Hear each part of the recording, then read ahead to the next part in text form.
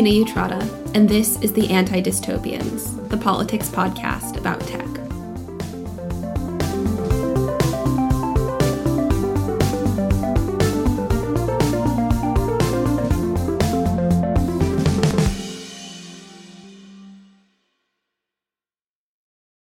So hi everyone, we're here today with Dr. Maha Attal, who's a lecturer at the University of Glasgow, who studies the political economy of corporate power.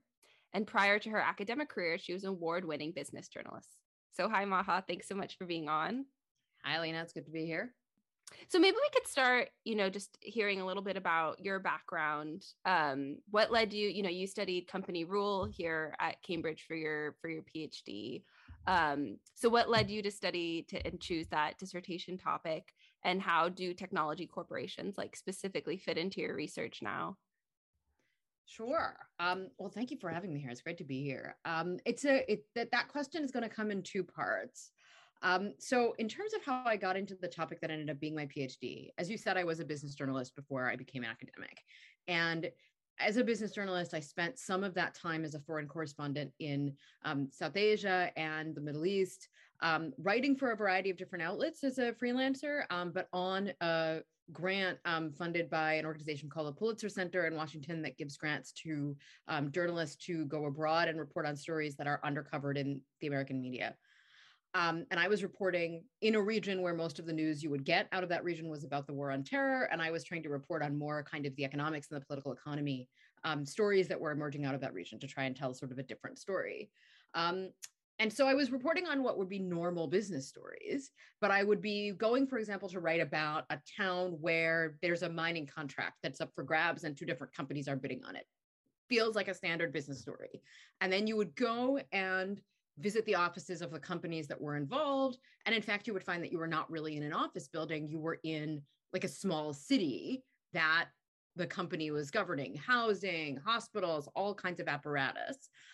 And I was finding that where they were bidding over these contracts, for example, they were involved in doing a lot of local governance as part of how they were securing those contracts. That happened to me in a couple of different places around different companies and different stories. And I had an academic background as a historian. That's what my undergraduate degree is in. And I knew that what I was seeing, there were historical precedents for that. 19th century paternalistic factory towns, colonial company settlements, that we had models for what I was seeing happen with these contemporary companies. And that never appeared in any story I was writing because I would be there writing about the contract dispute or writing about some labor issue or writing about some particular thing involving that company. But I knew that there was a pattern. And the historian's language for that is company rule. And so the doctorate sort of grew out of wanting to understand to what extent looking at it from that long historical lens told us something about how companies exercise political power today. And most of the companies that I was looking at, in part just because of where I was, but in part, I think actually for empirical reasons, were kind of natural resource companies, mining companies, oil and gas companies, big agribusinesses. And those ended up being the companies that appeared in the dissertation. And there are a couple of reasons for that. But a big part of it is that when you have that kind of company, you have to go where the resources are. You don't really have a choice about where you want to set up your company because you need to go where the stuff that you want is, which might be in a place where there isn't a lot of other infrastructure. So almost functionally, in order to operate your business, you are going to end up building a lot of infrastructure, becoming that kind of governing actor. So they were the easiest types of cases to do. And that's kind of why they ended up being the subject of the dissertation. So the tech companies didn't really factor in a weird way to the dissertation project, even though I had reported on them. That had been one of my beats as a reporter, but it ended up not being the thing that led me into thinking about company rule. And then what started to happen is that while I was working on company rule, I would be describing this phenomenon to people, and they would say, well, what about the tech companies? And that led me to kind of revisit some of the work that I had done as a journalist and kind of update it with an academic eye and start publishing about the tech companies. And I came back to some of that material after having really been away from those companies for a decade. And that sort of produced some of what I've published about the tech companies. Yeah, that's so interesting. It's so interesting to think about tech companies from that company rule, like the, company towns perspective, particularly since I think the the like headquarters of these tech companies often mimic company towns more than necessarily like where they're going out and having those services. So like the Facebook headquarters could be like an island, same Google. So I wonder then, thinking about like your research and the tech companies, do you find that, you know, the power that they wield, you know, people will often say, oh, this is unprecedented, like technology companies are doing something really, really new. Um, and do you think that's true? Like, do you find that the tech companies are really fundamentally different than these perhaps like resource extractive companies that you're looking at? Or are these concerns about technology corporations just kind of different iterations of the same concerns that come up historically and more generally in industry? Yeah, so I think it's a little of both. So what I think is common is the type of power that these companies exercise, and part of what actually does make them, you know, a viable comparison for some of these more natural resource companies that I look at, and in the book that I'm writing out of the dissertation, I'm bringing them in. Um, is that the power they have, right, which I think sort of academics sometimes call platform power, is a sort of infrastructural power. It's a power that comes from owning, managing, being in some way in control of the infrastructure of the platform, the apparatus on top of which other competition sits. And that is the power that railway companies have historically had, that telecoms companies have historically had, that oil and gas companies have. And so I do think there's a continuity there. And the thing that is true of those kind of companies in any age where the infrastructure they are in control of is dominant, is that having that kind of infrastructural power sort of leads you towards a kind of monopolization, because you own the basis on which everybody else competes, which means that nobody else is competing with you fairly, because you're both owning the marketplace and playing in that marketplace. And that's a common sort of structural power that sort of companies that have a strategic piece of infrastructure have had at different points in time. But what that strategic piece of infrastructure is has changed. What I do think is different about these companies, and this is the argument that I make in my Janus Faces article, which is sort of about Google, but is sort of about these companies more broadly, is that these companies are aware of that power. So, you know, in the 19th century, the steam engine is a transport technology. It's a media communications technology. It's a technology of industrial production, right? Factories are being powered with it. And if you were a country that had different government departments to regulate transport and media and industrial production, well, those companies would pose a problem for you. And they did become monopolies, and they had to be taken apart. But we don't have evidence of the executives of those companies being so consciously aware that the power they have comes from this kind of infrastructural position and seeking to deliberately exploit it. I do think that these companies are very aware of what it is that they're doing, in part because the historical precedents exist. And so the discursive element of it, I think, is new. I wonder too, then, do you think anything about the technology itself changes that calculus and that infrastructural power? Because one of the things I think a lot about with like the railroads, for instance, is that like you can nationalize railroads pretty easily, right? Like you just send the military into like whatever checkpoints that the government, you know, the company headquarters, what have you, right? You can kind of physically break that up. Whereas something like the infrastructural power of platforms, like how do you nationalize Facebook's platform, or like how do you nationalize cloud computing companies? Like do you march on the data centers? Like so do you think something about like the form of the technology itself, the virtualness of it changes? No, I think that's right. I think there's two pieces there, right? One piece is about the global nature of the infrastructure. And that national regulation has diminishing returns in the kind of global economy that we're living in.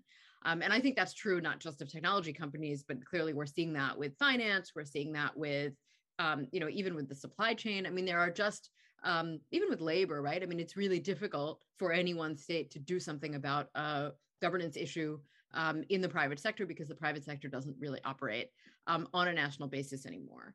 And that's not totally unprecedented in the sense that in the colonial period, this actually is an issue. It does come up a bit where imperial metropoles find that there are limits to what they can do about companies that are headquartered even in their own colonies, that those turn out to be kind of jurisdictionally sometimes different places. So it's not totally unprecedented. Globalization isn't completely new. But that part I do think is more pronounced now than it was, just because there are actually more jurisdictions than there were before. So, I mean, from the perspective of corporate regulation, one of the things that decolonization does is that there are now, 200 plus jurisdictions, and there weren't before. So that part is sort of not technology specific, but our era of globalization specific. The technology, I think, magnifies that problem, because where there are jurisdictional disputes about businesses that have physical plant and assets, it's an empirical question where they are. When your business is something that is conducted so virtually that you can move its location at any time, the ability to kind of shapeshift by just relocating where the work is done, I think that does shift the scale. And I think that that is true about the technology, and not just about the technology companies. That technology also facilitates banks moving where they do certain activities, right? It facilitates all kinds of companies, creating shells and headquartering them somewhere. And since everything happens over the internet, you could just claim that all the business is done in a jurisdiction where the regulation does not apply. So both for technological reasons and for kind of just globalization reasons, the footprint of national regulation is a lot thinner than it would otherwise be, which doesn't mean there aren't things we can do, but it means that if you fantasize about a Teddy Roosevelt style breakup of these companies, and I do, it won't come in that form. Yeah, that's another question I think a lot about, which is that, the anti-monopoly or antitrust conversation takes place primarily in the West, whether it be in the US or kind of the EU. And it's sort of assumed, right, that if the US government said break up, that they have the power to do it, and Facebook or Google or Amazon or whatever would have to, and probably same with the EU. But that's not necessarily true for the countries in which Facebook, Google, et cetera, the big tech companies have a lot of their primary operations, which are predominantly taking place in the global South, in which Facebook essentially acts as a telecom company in Myanmar versus, just a platform, or, even if it's critical or a necessary platform in the West. So I wonder, how do you think about that power differential between these technology corporations that are located in the US or Europe in general, and how their power plays out more globally in the global South? So do you think these companies play a fundamentally different role? Say, is Facebook really different in terms of misinformation that's facilitating in, say, Ethiopia, Myanmar, India, than the role Facebook played in facilitating misinformation in the January 6th Capitol Hill riots in the US, for instance? Or are these tech companies the same regardless of the context that they're in? Oh, that's a great question. I think that I do think they're different kinds of companies, in the sense that, in part because they play in all these different markets and have all these different products, and sort of play them off each other for monopoly purposes, what they're associated with in different places is different. So in a lot of the countries that you're describing in the global South, Facebook's most important product is WhatsApp. It's not Facebook. Right. So that's different, in the sense that what they do and how people use it and so on, is different. But in terms of the problem that you're sort of zeroing in on around kind of harmful content, dangerous content, sort of incitations of violence that are taking place on Facebook-owned communication platforms, there I do think that to some extent what's happening is similar. But the reason that it is not being dealt with is different. So in the case of the run up to January 6th, for example, what we're learning from the Frances Haugen leaks, right, is that Facebook knew that these groups existed, that these groups were a problem. It was able to follow what they were doing. It knew who they were. It was aware of what was going on. And it made a choice basically not to police them. It made a choice that after the election itself in the US was concluded in November 2020, Facebook sort of breathed a sigh of relief that there hadn't been any violence during the election, and called off a lot of its dogs. Took down a lot of its moderation infrastructure after that point. Not anticipating that those groups would continue to be active and there would be some kind of post-election violence, which is what we saw. So that's a choice about what to moderate, being aware that this threat exists. In some of the other cases, and I think this is particularly true in Myanmar, it appears to have been true in some of what we've seen in recent years in Sri Lanka and Kenya as well. Ethiopia, because it's newer, is not a case I know as well in terms of what's actually happening inside Facebook. But I would hypothesize that this is similar. It's not clear that they knew what was going on while it was going on in a way where they understood what it was that they were seeing. And that's a function of not having human moderators in those countries, having them in a regional hub, but they don't speak the relevant languages. They don't know enough of the politics to know what a dog whistle is. Right? So, the human moderators at Facebook may be well-versed enough in kind of American far-right ideology to be able to identify what are the kind of neo-Nazi signals, what those signals look like, what authoritarian language looks like, what, what is code for plans to commit violence in a particular cultural context is something that it's not clear that they have those people. So there, the choice is about not actually staffing those kind of offices. And to the extent that, they haven't, then we have to ask questions about whether that actually is feasible. Is it economic? Could a company actually do that? Have culturally competent moderators in every language that's being used? It's very clear that they haven't tried, and they're sort of indictable for that. But I do think the scale that we're talking about, would require, more than I think people are understanding in terms of the number of human beings you would need to employ to be kind of doing this in every language. So that's the first piece of it, is I think the governance and moderation problem is different. Even if the nature of what is being spread, I actually don't think is that different. The other piece that I think is distinct, or at least if you had asked me a year ago, I would have said it's distinct, but post January 6th, I'm not sure it is that I would have said the difference with some of these other cases is that the violent radicals that we're worried about organizing on Facebook, in the US or in Europe, are likely to be grassroots groups without the organized involvement of the state. Whereas in Myanmar, in India, in Ethiopia, we are worried about factions who have some kind of state affiliation. So one of the things people may not know, and the Wall Street Journal deserves credit for this, because in the run-up to the Haugen leaks, right, they were working on this story for a long time, independent of those leaks, and had been covering what was going on in India. And one of the problems in India was that the far-right radical groups are often paramilitary organizations that are affiliated to the ruling party. Because the current ruling party of India was basically spun out as the political arm of a paramilitary group. That used to be a banned organization and isn't anymore. And one of the people who was involved in making Facebook's decisions about what to regulate there is a senior member of that political party. So that is different, the level of state involvement. But the reason I hesitate to say it's so different post January 6th is that January 6th is on this edge of state involvement, to the extent that the incumbent president, who was outgoing, was encouraging these groups, even if not necessarily materially involved in planning what it was that they were doing on Facebook. So that closes that gap in a way, where historically I would have said that was a dividing factor.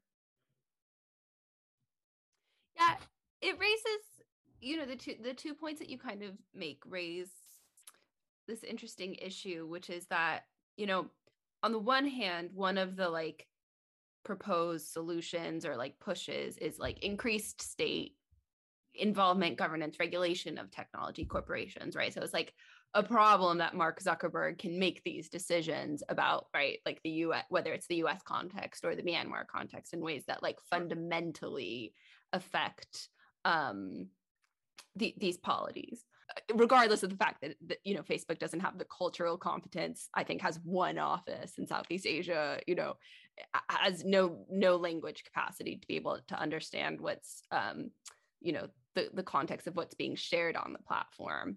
So kind of one push might be like, listen to local actors, like listen to local states, right? Like actually follow, you know, have more government or state involvement. But then on the other hand, as you bring up, right, a lot of the people who, or I should say, a lot of the actors whom we, from a Western or human rights perspective or whatever, you know, just thinking about harms to people, these are state actors. So if you listen to the local states or local government, you are, you know, you might be listening to the very people that you're worried about spreading the violence on the platform.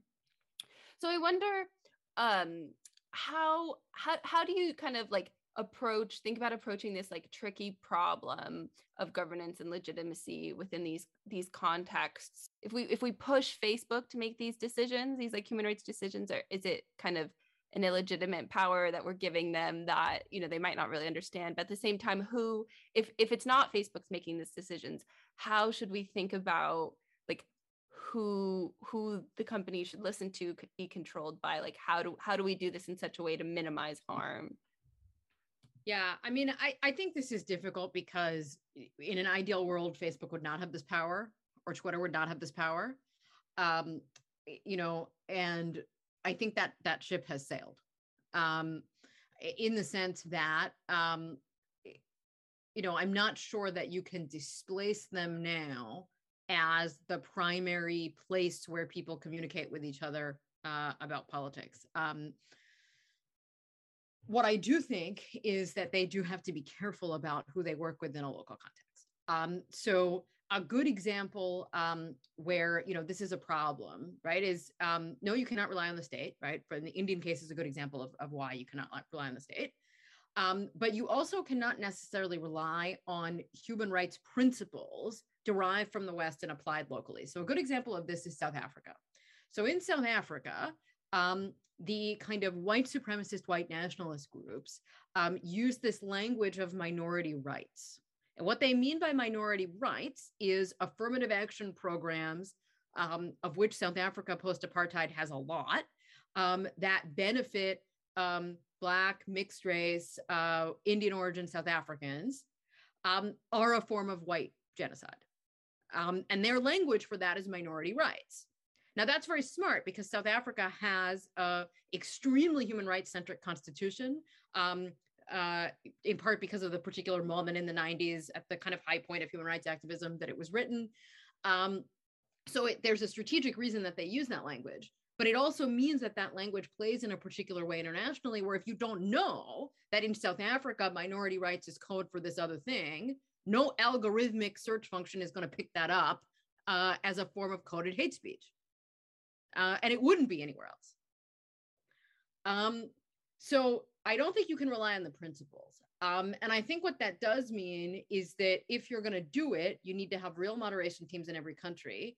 And they need to work with domestic human rights organizations who would know what the language is and what it isn't in those specific places. And not every country is going to have the right kind of organization. So South Africa is one where there are a million human rights NGOs, and some of them will be credible, and you would be able to, you know, to kind of identify somebody to help you develop, okay, these are the terms that you need to watch out for. You know, this is a dog whistle here. But I think they're going to have to work with groups like that on a regional basis if they want to be able to moderate in places outside the Western context, because I don't even think you can apply the principles in a consistent way because the terminology is going to be different. And that's a term that, I mean, just within English language speaking context means something very different. In South Africa, also a little bit Zimbabwe, in the kind of former white settler colonies of Southern Africa, that it does anywhere else.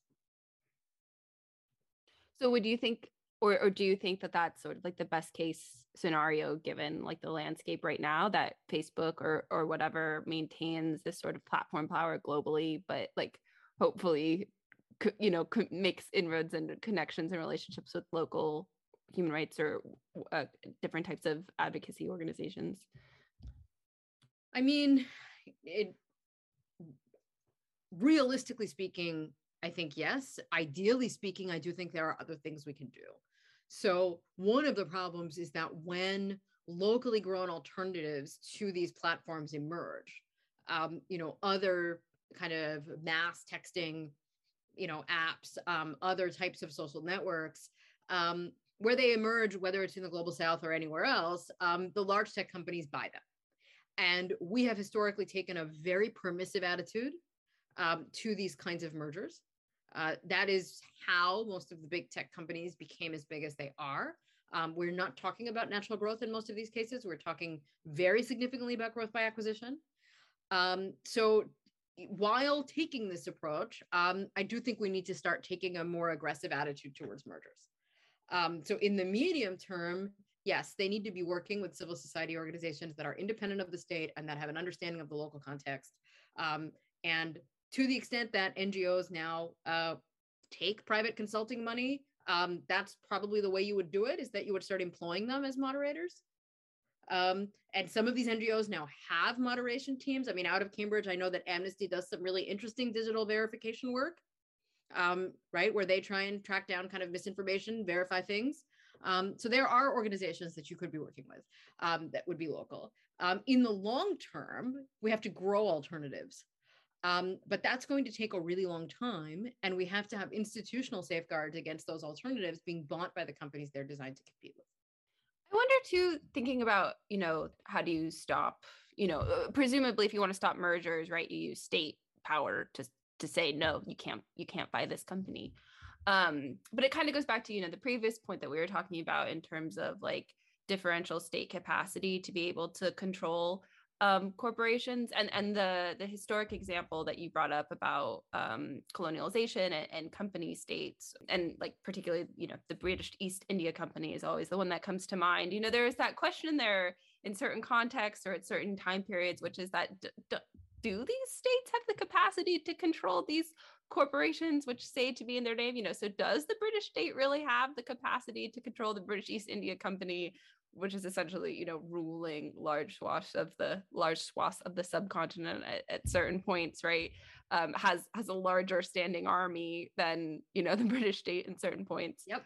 So I wonder, thinking about that history and thinking about now and the differences in power differentials between states and various corporations, and particularly the fact, as you brought up, the fact that these corporations can change the states that they're in, quote unquote, quite easily.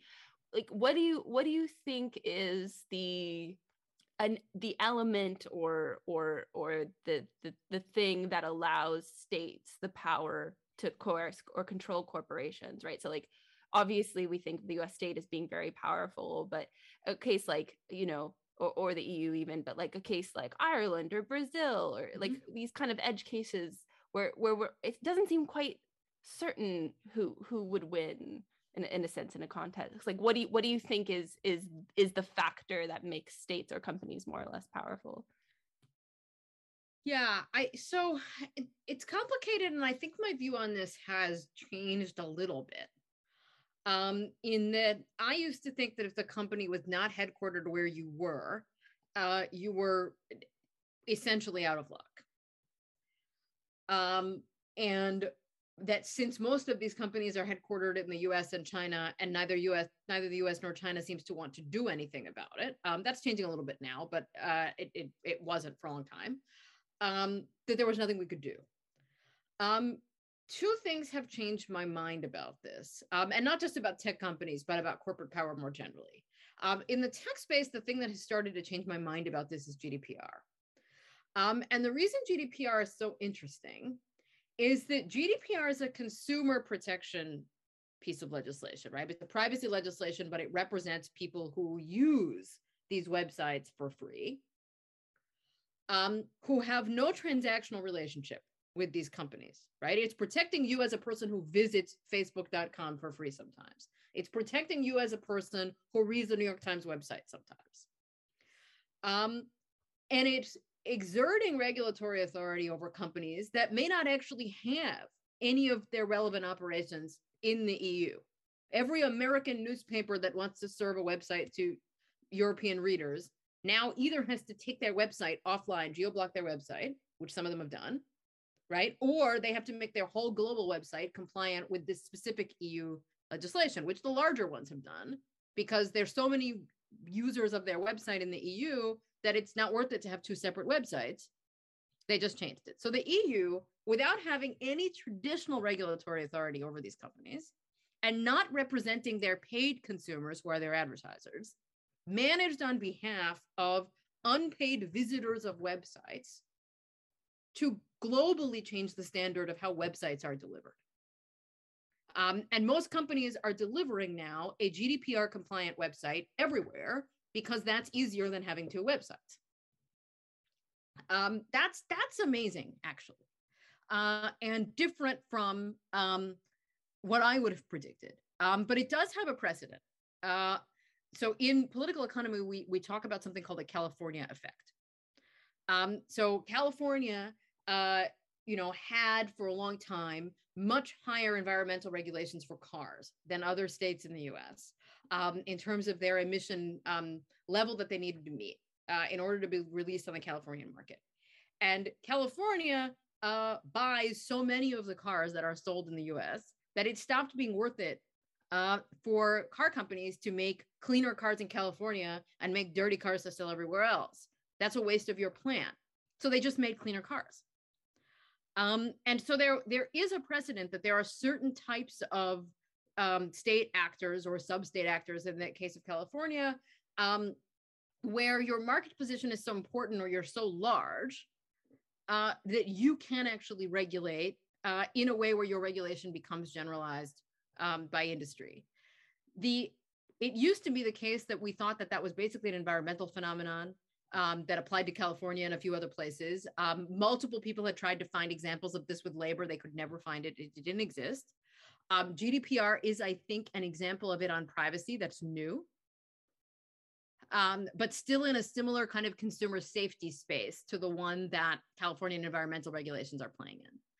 The other example that has surprised me is that, to go back to South Africa, they have all these affirmative action regulations. International companies hate those regulations.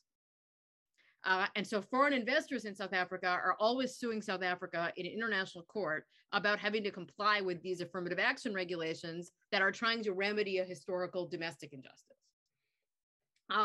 South Africa said, well, that's a bummer. If that's what international law says, we're going to withdraw from all our international investment treaties so that you can't sue us under those treaties anymore. And we want you to sign new agreements with us where you accept in the terms of your investment that you will comply with this regulation. And theory would have predicted that companies would run far away from that. But South Africa has all of these strategic mineral deposits of minerals that you can't get hardly anywhere else. And so that hasn't happened. And I'm researching it now, but my kind of preliminary finding is that that's another example where if you have a strategic natural resource, you can exert some higher leverage on international corporate actors because you can afford to do that on a kind of human rights issue. So there may be examples. My thinking about this is beginning to change, that there may be specific examples where specific states have strategic power, and they may not need to be the states where the companies are headquartered, but they do need to be powerful in other ways. Yeah, that's such an interesting example to think about. I hadn't considered the South Africa case. I wonder then, though, because it seems like what you're saying, I'm from California, so love the California effect. We feel so powerful. But it seems like the reason for that is like market share. And that's kind of the same argument about the EU, which is like, it's not necessarily that the EU is such a powerful institution. It's a supernatural thing. It's just that the EU represents a really big, a lot of people, market. Yeah. So it's just not worth it. Same with, California. It's not that California, Governor Gavin Newsom can, has any particular power. He just happens to represent a lot of people. Right. And then it seems to me then, like with the tech companies, the resource is also the people. So I'm thinking about like the differences between the Myanmar and Australia case, where in Myanmar it's like, you know, the military cannot, you know, Facebook's banned military junta accounts, right? Like these people cannot access their Facebook accounts, but they can ban Facebook in Myanmar, right? So they can't compel Facebook to give them back their accounts, but they can shut the company out of the country. And they did this during the coup. But then it seemed almost as if they couldn't do it because Facebook was so important to that very market economy that it, you know, even though it was, you know, clamping down on the ability of protesters to organize, it was also, you know, kind of destroying the economy. They couldn't sustain that in the long term to shut the military out. For the military to shut Facebook out. So it seems then there's this like interesting power between the two, and when Facebook's willing to give up a market as well. So thinking about the Australia case in which Australia said, right, they're going to pass legislation. Facebook said, fine, you can't share news in Australia. In Australia, which turned out not to be such a large and important country. Yeah, exactly. To the surprise of Australians. Yeah. So I'm wondering, like, how? So do you think it's the market, and if it is the market, then does the fact that the power of these companies acting as the infrastructure for the market then change that in a way that isn't true for, say, cars? Yeah, I think that is right. I think that is right, and I think that part of what also makes it complicated is, you know, in the grand global scheme of states, the Australian state is not one of the worst ones, right? But some of the states that are challenging these companies, I mean, the Myanmar example is a good one where, you know, rah state power, but this is not a state that you necessarily want to be able to exercise that power. You know, India is a really interesting example because the Indian government has done a couple of things to challenge the tech companies, some of them that we might welcome and some of them that we might not, that, you know, is difficult for kind of advocates of tech regulation to thread. So one is that India did pass legislation that is designed to break up tech companies, which is that they passed a law saying what's called structural separation, that you cannot have a same company being the owner of a marketplace and a player in that marketplace. And what that practically means is that Amazon in India cannot sell Amazon owned brand products. If everybody did that, Amazon would have to offload the divisions that make the knockoff UGG boots that are made by Amazon that you get when you search for UGG boots on Amazon. And they'll probably get sued about that. And that will be an interesting case to watch. But at the same time, they are trying to get Twitter to remove the accounts of journalists and political dissidents and people who are critical of the Indian government. So depending on the state, right, state assertion of power against these companies may or may not be a good thing. I think it does matter who the state is. And sometimes the ones that are powerful and influential, I mean, India certainly, you know, is a big enough market that, you know, Amazon will have to navigate this regulation carefully before they would challenge it. Some of the big ones may also not be so cuddly. One of the things you kind of brought up before that then I also think is an interesting example is, you know, what people, you know, kind of the fracturing of these different ecosystems. So we've been talking a lot about like Google and Facebook, for instance, American big tech companies, but I also wonder about like the role of China and the way that like China is thinking about regulating its tech companies. And I thought that one like very interesting case was when the Trump administration tried to take control of TikTok, in which it seems like, you know, like TikTok is a Chinese owned company that, as you said, similar to like the EU case where it's serving American users. And so the US had this sort of like, again, market power, but it didn't necessarily have the same kind of power over TikTok that it might over even Amazon. Yeah. So I wonder, how do you think, you know, thinking about like the Chinese state approach to tech companies, both in terms of like controlling the tech companies and how those companies are proliferating globally, how do you think that kind of will play out? And do you think that we'll see kind of a face off or a battle between the two kind of like approaches to regulating tech? Yeah, I think the Chinese cases are interesting, in part because the companies, most large companies in China, are not totally private companies in the same way that they would be, sort of in other places, right? That we are talking about entities that are in some ways closer institutionally and in spirit to the British East India Company problem, right? That they're kind of semi-state entities. Because of the way that corporations have to operate, and the sort of the degree to which they have to, either be in some kind of joint venture status with the state or allow a certain amount of sort of a certain percentage of state actors to sit on their board and so on, that there are these kind of enmeshments with the state that are different. And so that, definitely changes how much a foreign state that represents a market for those companies can do anything about them. Because at the end of the day, the Chinese state will come out in defense of TikTok in a way that the US government did not come out in defense of tech companies having to update the privacy notices on their website. People think that, right? It's very common to kind of in other places to have American tech companies critiqued as though they're kind of avatars of American state power, but the American state doesn't do that much water carrying for them. They would love it to do more. China's very different. And I think we saw that very quickly became a standoff between the US government and the Chinese government, in part because those companies have a closer relationship with the state.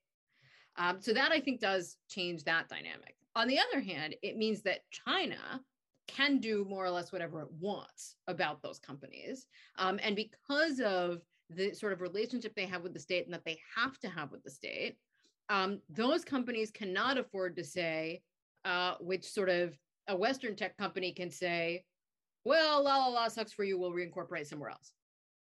That doesn't really work for you. If you are a Chinese company, the executives of your companies are Chinese nationals who would like to go on living in China, that option is not available. So that's very different, right? If you're looking for a state that can exercise some conventional Teddy Roosevelt style power against tech companies, yes, if China wanted to break up Tencent tomorrow, it could. It doesn't. That's a separate problem. But I don't think there's a state capacity problem in China. Yeah, then it brings up this interesting question because,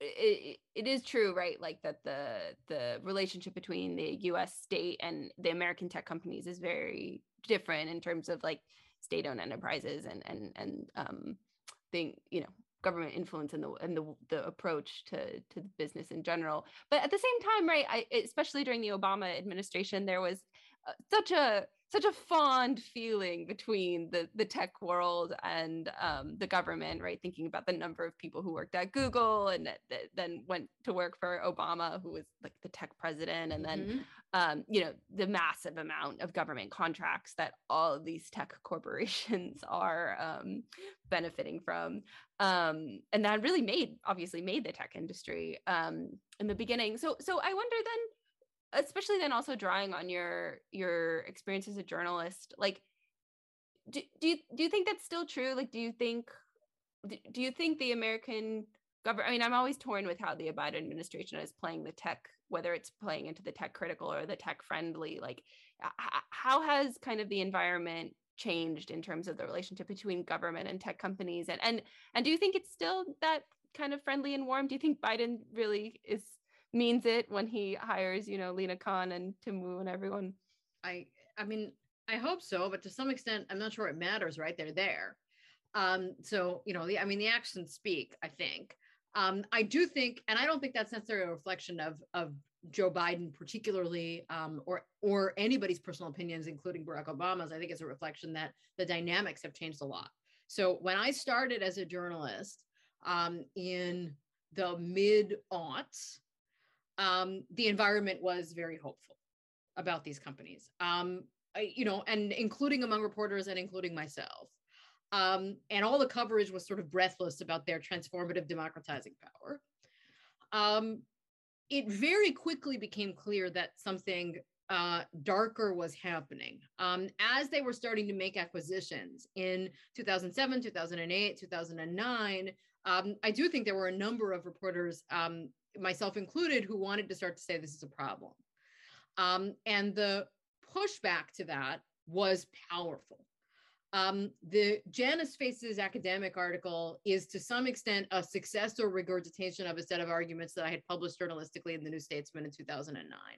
And the pushback we got to that, that these companies might be data companies. So rather than thinking about them from the perspective of advertising, research, or whatever, we should be thinking about the data that they were hoovering up and what did it mean for somebody to monopolize data. All of this now feels like this would be boring and it would not appear on the cover of the New Statesman if you wrote it today. That was crazy Luddite thinking in 2009. So that's changed. At Fortune magazine, I worked on some stuff about, sort of the revolving door between the Obama administration and the tech companies. Again, that was perceived as very hostile reporting at the time. Part of that is that it took everybody a while to see how dangerous these companies were if they have this much power and they use it in the wrong way. And more people needed to see it being used in the wrong way. People needed the 2016 election to happen. They needed Brexit to happen. They needed Myanmar to happen to see that that kind of concentration of power could be problematic. But the other piece of it that I think matters is that the timing of these companies ballooning in the way that they did coincides with the global financial crisis. And these companies benefited from there being an even worse big bad wolf in global business. Rhetorically, they benefited from being able to say, we are, organic green juice California capitalism. And the real big bads are those horrible New York bankers in suits. And I'm only half joking about the language. So the stuff about, I'm going to go public and I'm Mark Zuckerberg and I'm going to the IPO in my hoodie and whatever, right? A big part of that was about rhetorically constructing themselves as a different kind of capitalism. Non-threatening, not dangerous. You don't have to apply any of those old-time regulations here. If those things had not happened at the same time in that way, where all of the energy of, even activism about corporations, Occupy and so on, in the Obama years being directed really specifically at the financial sector, so that's the base of corporate power, this other sector sort of grew up in the shadow of that. And if that had not happened, I think the dynamic would be very different. And things absolutely have changed. And one of the reasons that I ended up kind of going abroad as a foreign correspondent is that I had run to the end of the rope of being able to cover tech companies critically, because there was not appetite at that time for saying more about these issues in the way that I'm thrilled to see that there is now. There's wonderful journalism about big tech being done now that there was not a market for. Kind of 10 years ago. It worked out well for me because I went abroad to South Asia, discovered this other weird thing, and got a PhD. But that's sort of how I ended up changing beats. So it really is, it's very different. I'll tell one more story. Just before I was leaving journalism, with another frustrated business journalist who was interested in kind of energy companies and environmental journalism, and again, sort of feeling frustrated that the reporting was not critical enough to the challenge we were facing. Again, now, right, feels very blasé because we know there's a crisis, but people were not talking in the language of climate crisis. At the time, had set up a small foundation. We'd fundraised just locally in our networks to give grants to reporters who wanted to do this kind of work.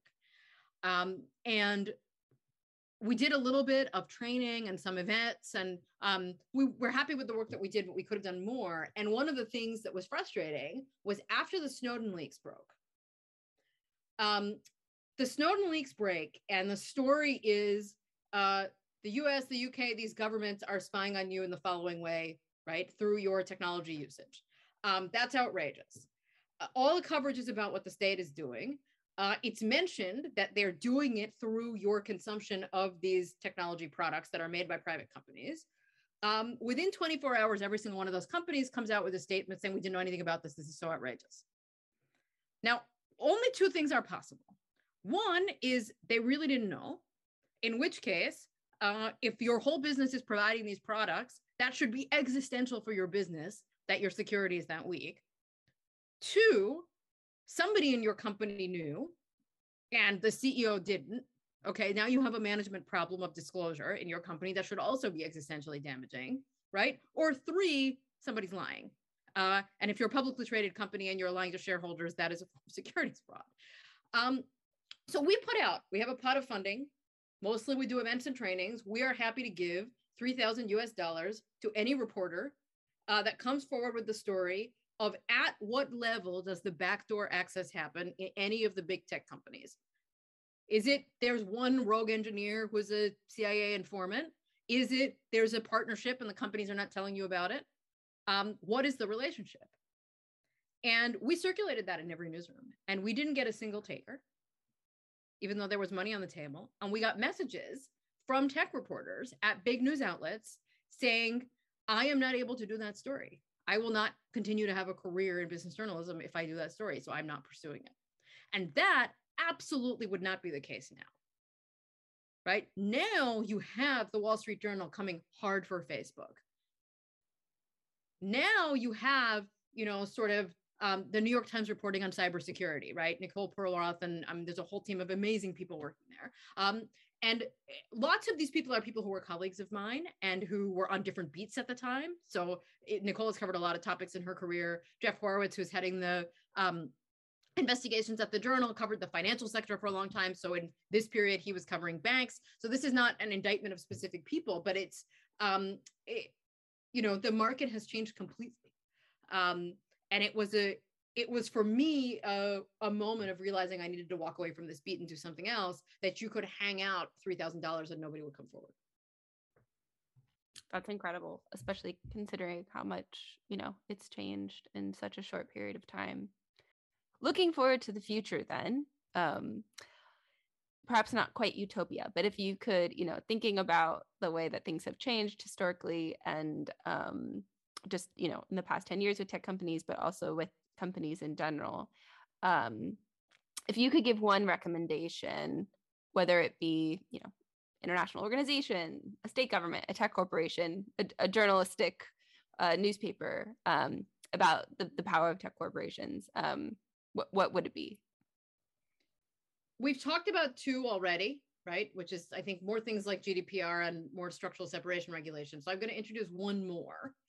And that is the way to get at the merger problem is we operate merger regulation in most countries on the basis that two companies want to merge or one of them wants to buy the other. And we make an assessment of what business they're each in. And if they're in the same business and their combined market share in that business would be over 2/3 or over 70%, depends on the jurisdiction, you cannot combine to catapult yourself over that threshold. That's an illegal merger. You have to grow over that threshold naturally. And every country has a threshold. But what that means is that figuring out what business companies are in is an important part of this. And these tech companies are in too many different kinds of businesses. And sometimes they merge with companies that don't seem like they're in the same business, but once you combine them, they are. So it just makes this entire standard not workable for the economy we have.